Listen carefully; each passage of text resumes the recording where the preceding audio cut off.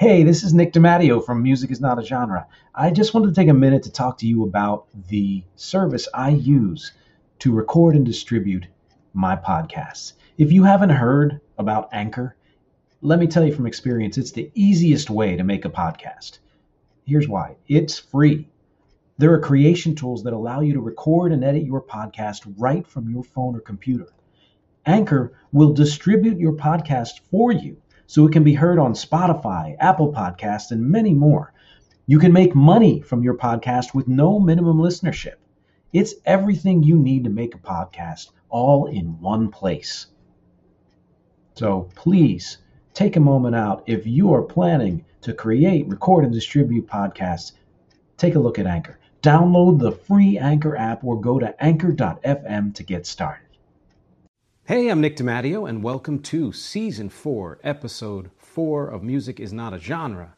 This is also the 24th video edition of my subset, Music is Everything, which if you are seeing this, and not just hearing it, it's because you are on patreon.com/musicisnotagenre, and I thank you incredibly for that.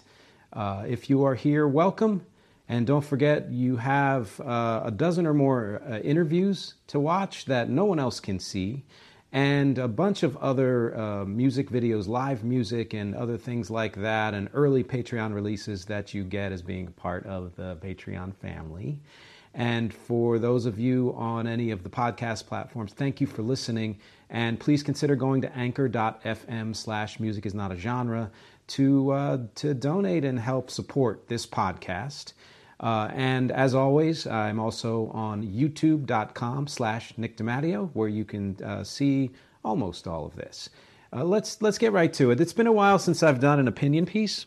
And so far as I know, this format is going to be pretty much the same, which is, as a reminder, unlike the other versions of this podcast, I read verbatim something that I've written about this particular topic, and then I kind of go off the cuff afterwards and we discuss it. And as always, I tie music concepts together, and I also connect them to other things outside of the music world, especially in this edition. So this week's topic is titled Out of Time But Not Out of Mind, Paying Attention to the Future Now. There's a lot of great music. There's even a lot of exceptional music. Just look at Rolling Stone's recent 500 lists, and then think of all the albums and songs that weren't included, but could, or in your opinion, should have been. Some of that music is judged to be great when it's first released. Others weren't seen as great until time moved on and they were put in context. For music to stand the test of time, it has to do three things. One, be good to begin with. This seems like a no-brainer, but there are plenty of albums judged to be great upon release that have since been revealed to have way less substance and quality. That first judgment might have been based on some novelty of sound, production, instrumentation, or context. All of those things tend to get subsumed into the new normal, at which point that first iteration is seen in a very different light, one that might show it was the newness and not the quality that made it so popular. Two, age well. Music that is its own thing, regardless of whether it touches in on trends, almost always ages well. Music that adheres too closely to current trends without breathing something more personal into it rarely holds up. That means it has to survive multiple shifts in sound and taste. Albums and artists go in and out of fashion all the time. Producers and listeners want, for example, more minimalism. And yes, it's possible to have more of less, so definitely quote me on that. So artists who produce layered or complex music aren't as popular, and vice versa. It's the albums that are considered great regardless of these changes that will be great forever. Three, reveal itself more fully over time.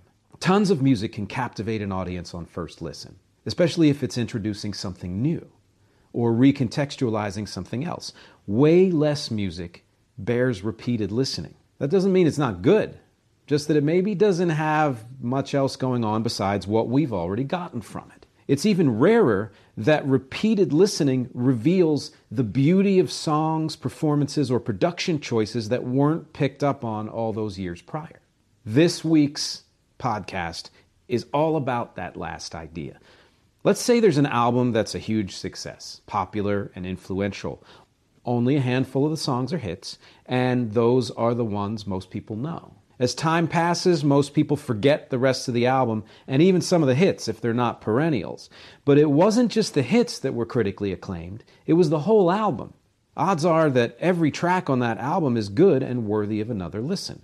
When the album was released, current tastes dictated that certain songs would rise to the top. Good as the other songs might be, they didn't hit the cultural moment in the same way. They were somehow out of their time, going future too fast, or retro too soon. As seen from the vantage of decades later, several things change. First, the out-of-timeness doesn't apply. Technology, sound, performance, and composition have moved on and added so much more that whatever differences there seem to be between one track or another are negligible.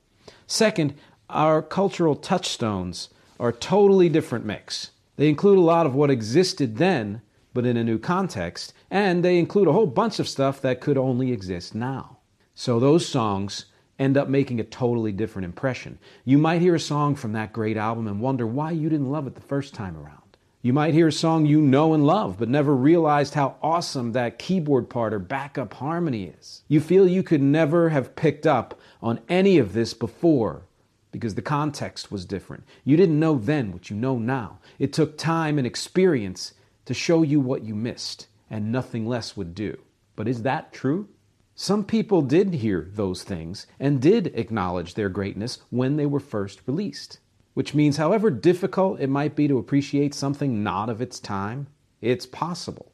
It takes attention and openness to consider that what seems uncomfortable or extraneous might be what the future needs. It's like that for just about everything.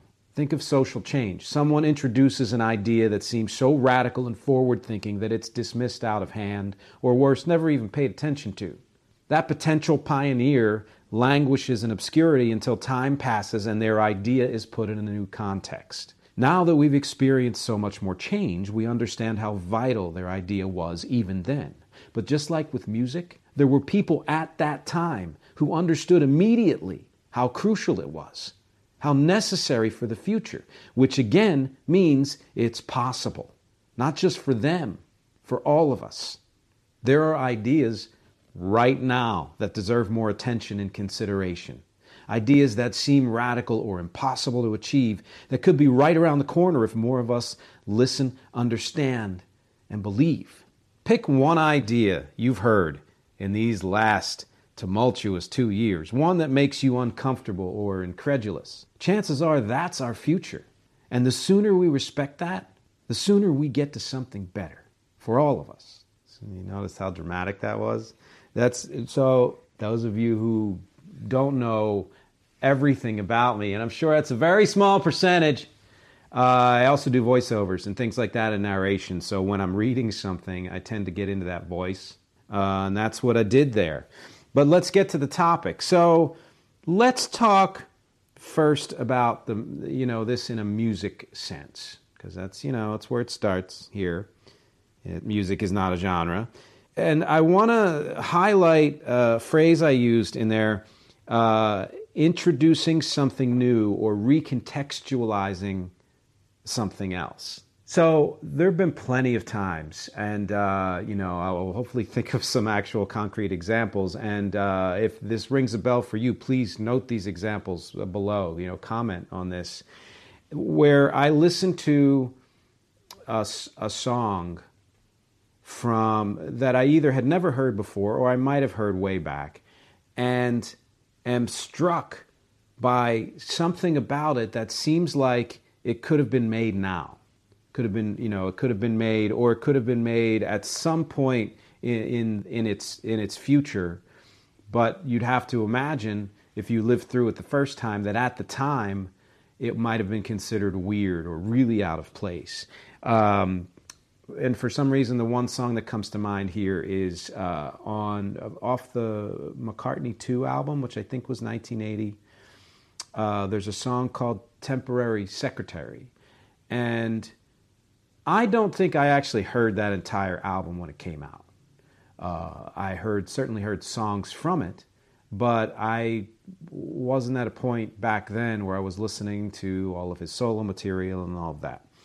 But then I went through, as I do with my chronography, look it up, it's a word now, and listen to all of every aspect of the Beatles, their work, all of their solo work, and all of that.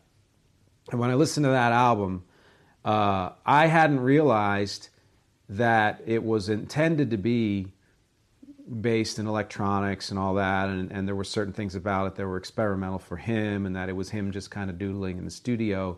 And I think even at the time, it was maybe liked but not, revered. And in hindsight, it's seen as one of his best works.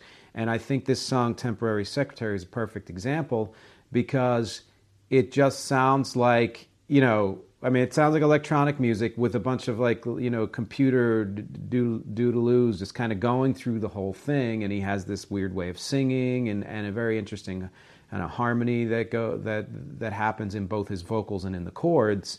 And you can see why it wouldn't have garnered much attention back then, because even though there were things coming up in the 80s especially that would be heavily electronic and have that kind of computer sound to it, to the point where it didn't just come from new wave artists, new wave British artists, and all that, like Human League and stuff like that, but it even influenced like Prince's music when you think of maybe Computer Blue or something.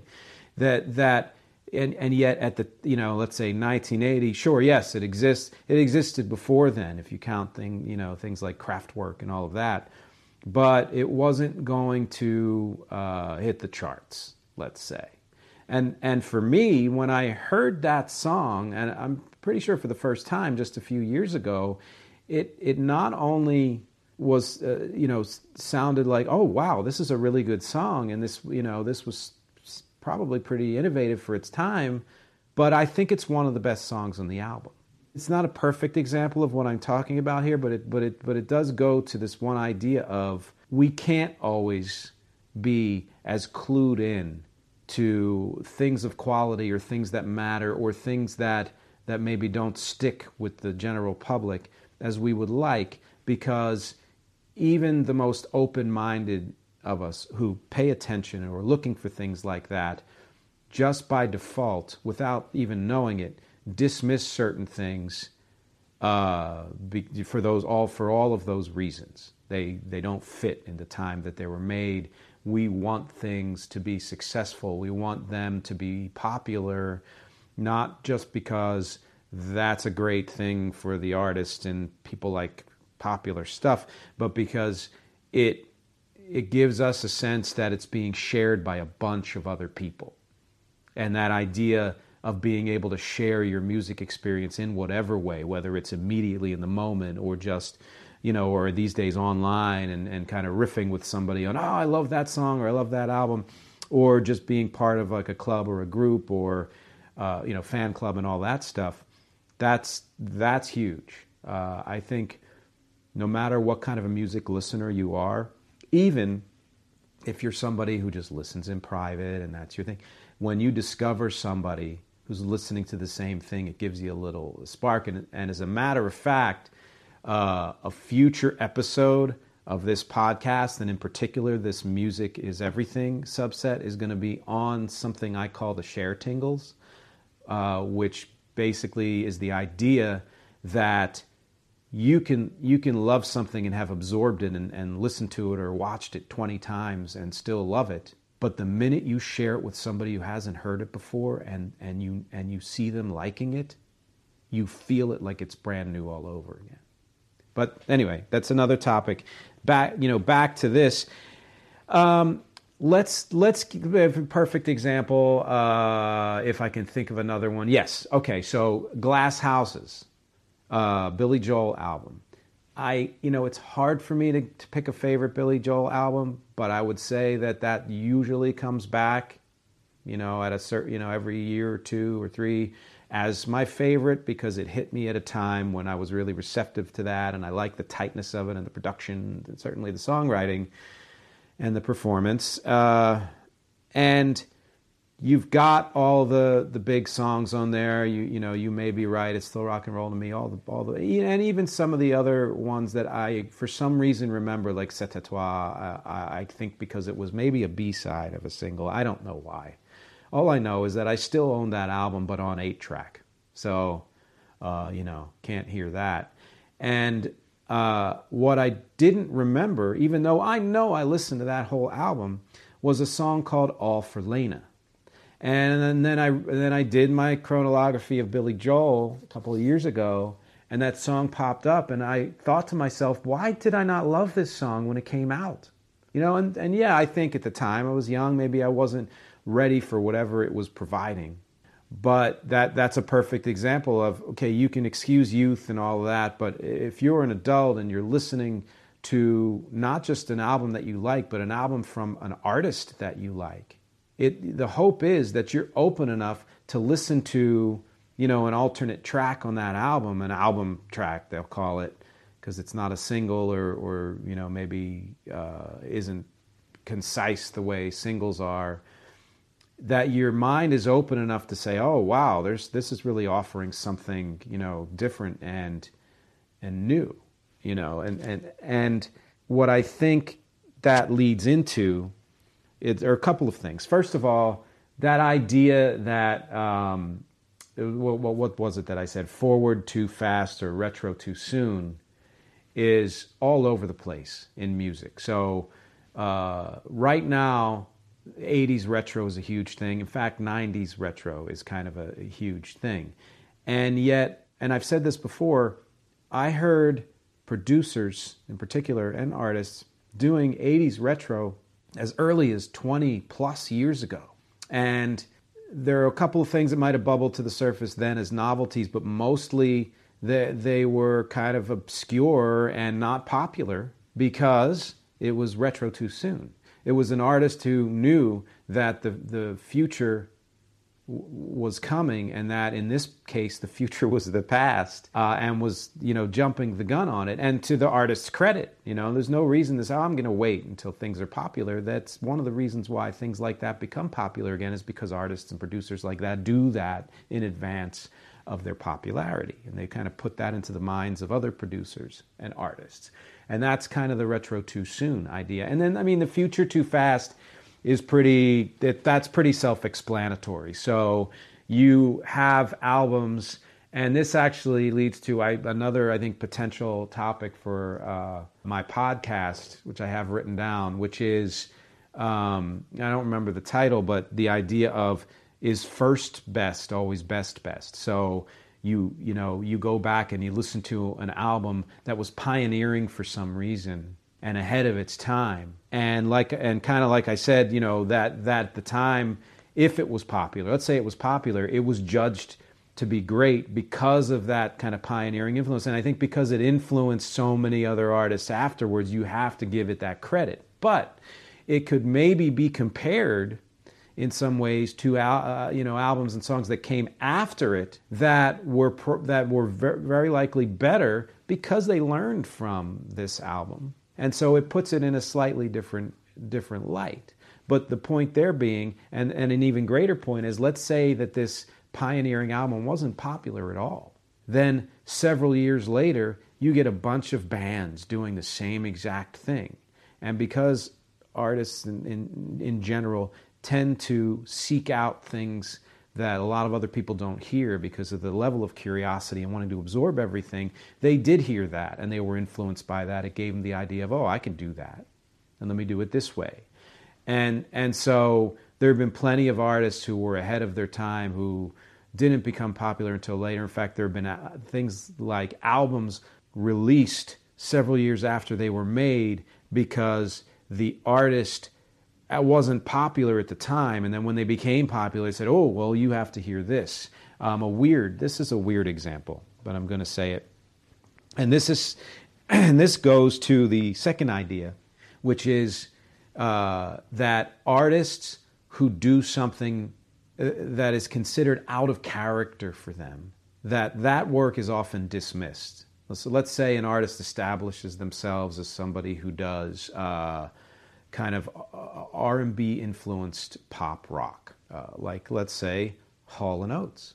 And they had a few, minor hits in the 70s, but hadn't broken big.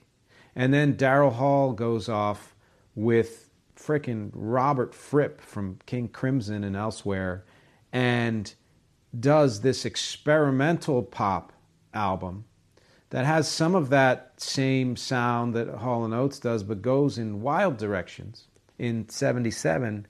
And the record company's like, we can't release this. And I mean, why? There are plenty of people out there who would enjoy it. Maybe not necessarily the core audience of Hall & Oates at the time, but who knows? They're making that decision preemptively because it didn't fit the format and the image of the artist. But then what happens? They start getting more hits. They become more popular, and 3 years later, the record company releases the album.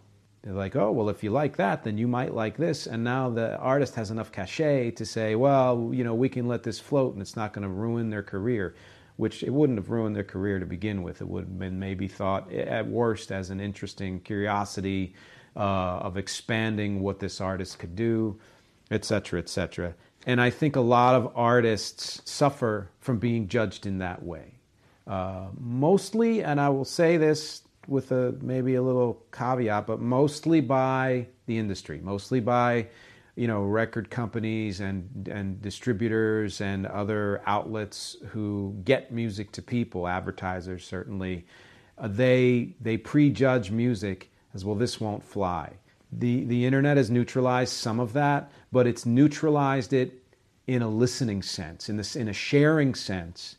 It has not neutralized it in a monetary sense. And I think in some ways it's actually made it worse. And what I'm saying is those artists who are doing things that seem to be out of touch with what's going on now, or out of touch with something they've done before, are dismissed and not paid attention to by the entities that would help make them money, that would help give them a living.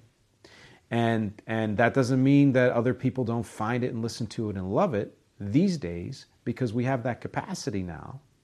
But those are two different things, and they're two different qualities of respect. There's the recognition and kind of respect of allowing or helping somebody earn a living that they deserve. But then there's also the respect of just enjoying the artistry of it and the listening experience. And that to me ties in directly with what I'm talking about with the world at large. And I'm going to jump right in with a couple of things that I think are still considered controversial, rather than beat around the bush. And those are things that, one of which has been around for a while, and one was mostly introduced recently, but both came into prominence in the last year, and they are defund the police and reparations. And yes, so in particular, these both have to do with race relations in the United States. That's by accident. It's not. There are so many other social issues, name 20 of them, where there are forward-thinking people who are trying to propose an idea that they know would, let's say universal health care is another perfect example, would work in the future, either because it's worked for other countries or just because they can see the future in that way and understand the mechanics of it and know that the overall benefit far outweighs any cost. But again, only a handful of people, in the greater scheme of things, agree with that and see that as something that isn't just this wild future idea that we may, get to in 20 years or never, but that it's something that's actually not just fair and right, but viable. Something that can actually be done, that isn't as wild as it sounds. And you take something like, gay marriage. When anybody would have mentioned that in the 80s, 90s, before that, and frankly, even in the O's, most people, I'll say this, the percentage of people who agreed with that being legal did increase over the years. But most people, and even some of those people who agreed with it, would have judged that to be just crazy. not whether they agree with it or not. Because how can that possibly be passed into law in this day and age in this country? And yet you had people, advocating for it decades before or a few years before, and then all of a sudden it happens. So that idea that seemed wild and completely untenable became the future. And I would contend that things like universal health care, defund the police, reparations are the future. They're going to happen. They may not happen in 5, 10, or 20 years, but they are going to happen in some capacity. It may not be exactly how we see it today, but they'll happen. And those are ideas that seem wildly out of place and untenable to the majority of people. When you say defund the police, there's a very violent reaction among a lot of people because, if you respect the police, you say, well, they protect us, et cetera, not understanding that there's more nuance and that phrase may be a trigger now because of how it's phrased. And I've got, let's just say, a ton of opinions as to the state of policing in this country, not just today, but from the very beginning, from its inception. It's something that I have a problem with. And funny enough, and don't ask me why, I had a problem with it when I was a child. I remember thinking these things as a child. I had no reason to. It's not like somebody would profile me or I'm in any danger, the way so many other people are. But there was something in my gut that was saying there's something inequitable about this. And what that really means, though, for defunding, it can mean a lot of things. It can mean, there's a sliding scale of what defunding means, but what the most, I think, popular version of it is shifting funds to other organizations that do like mental health and things better than the police could do, and allowing the police to do what they do better, if you agree with that, and hopefully the resources that are freed up would give them maybe the tools and training to do it better, and the learning and all the things that need to happen desperately. You could say the same thing about reparations. There have been plenty of them. Social Security was probably considered a crazy idea before it became the norm.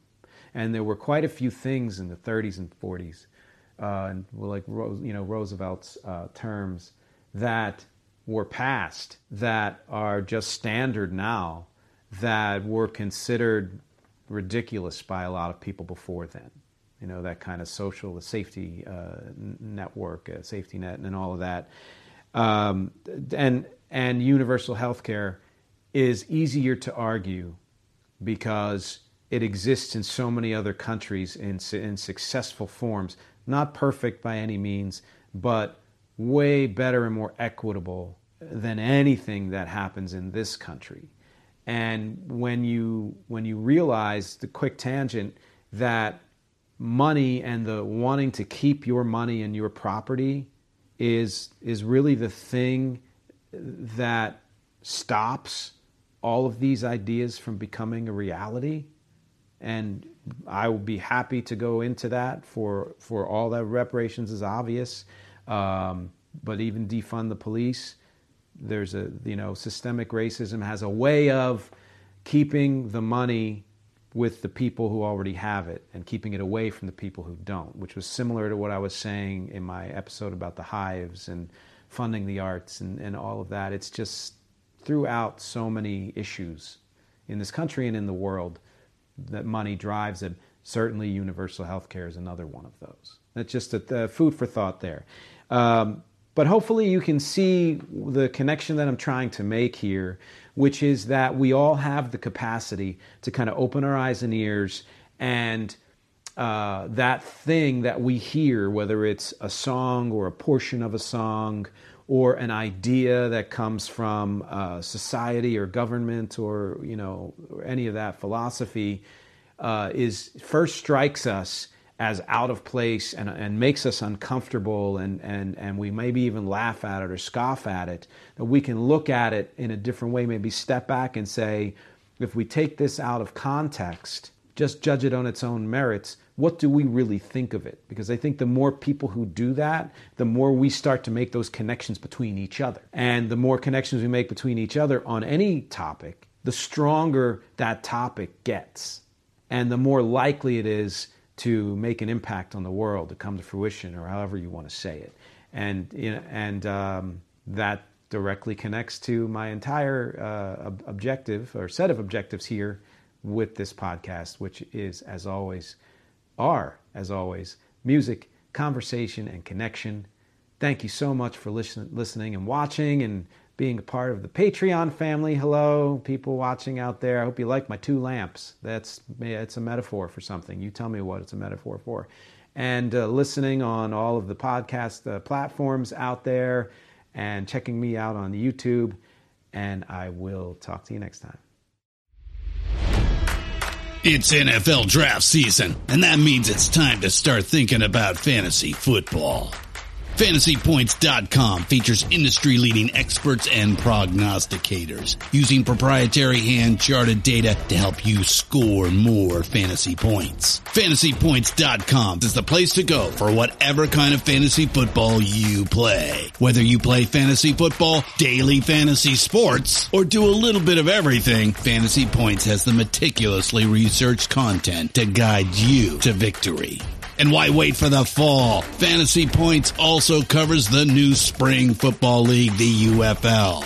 Join the guru, John Hansen, Scott Barrett, Joe Dolan, and other massive names in the fantasy football universe with an exclusive offer. Use code Pantheon for 15% off any Fantasy Points package, including the all-in package, with access to every article, tool, and data nugget that Fantasy Points has to offer. That's FantasyPoints.com and code Pantheon for 15% off at Fantasy Points. FantasyPoints.com.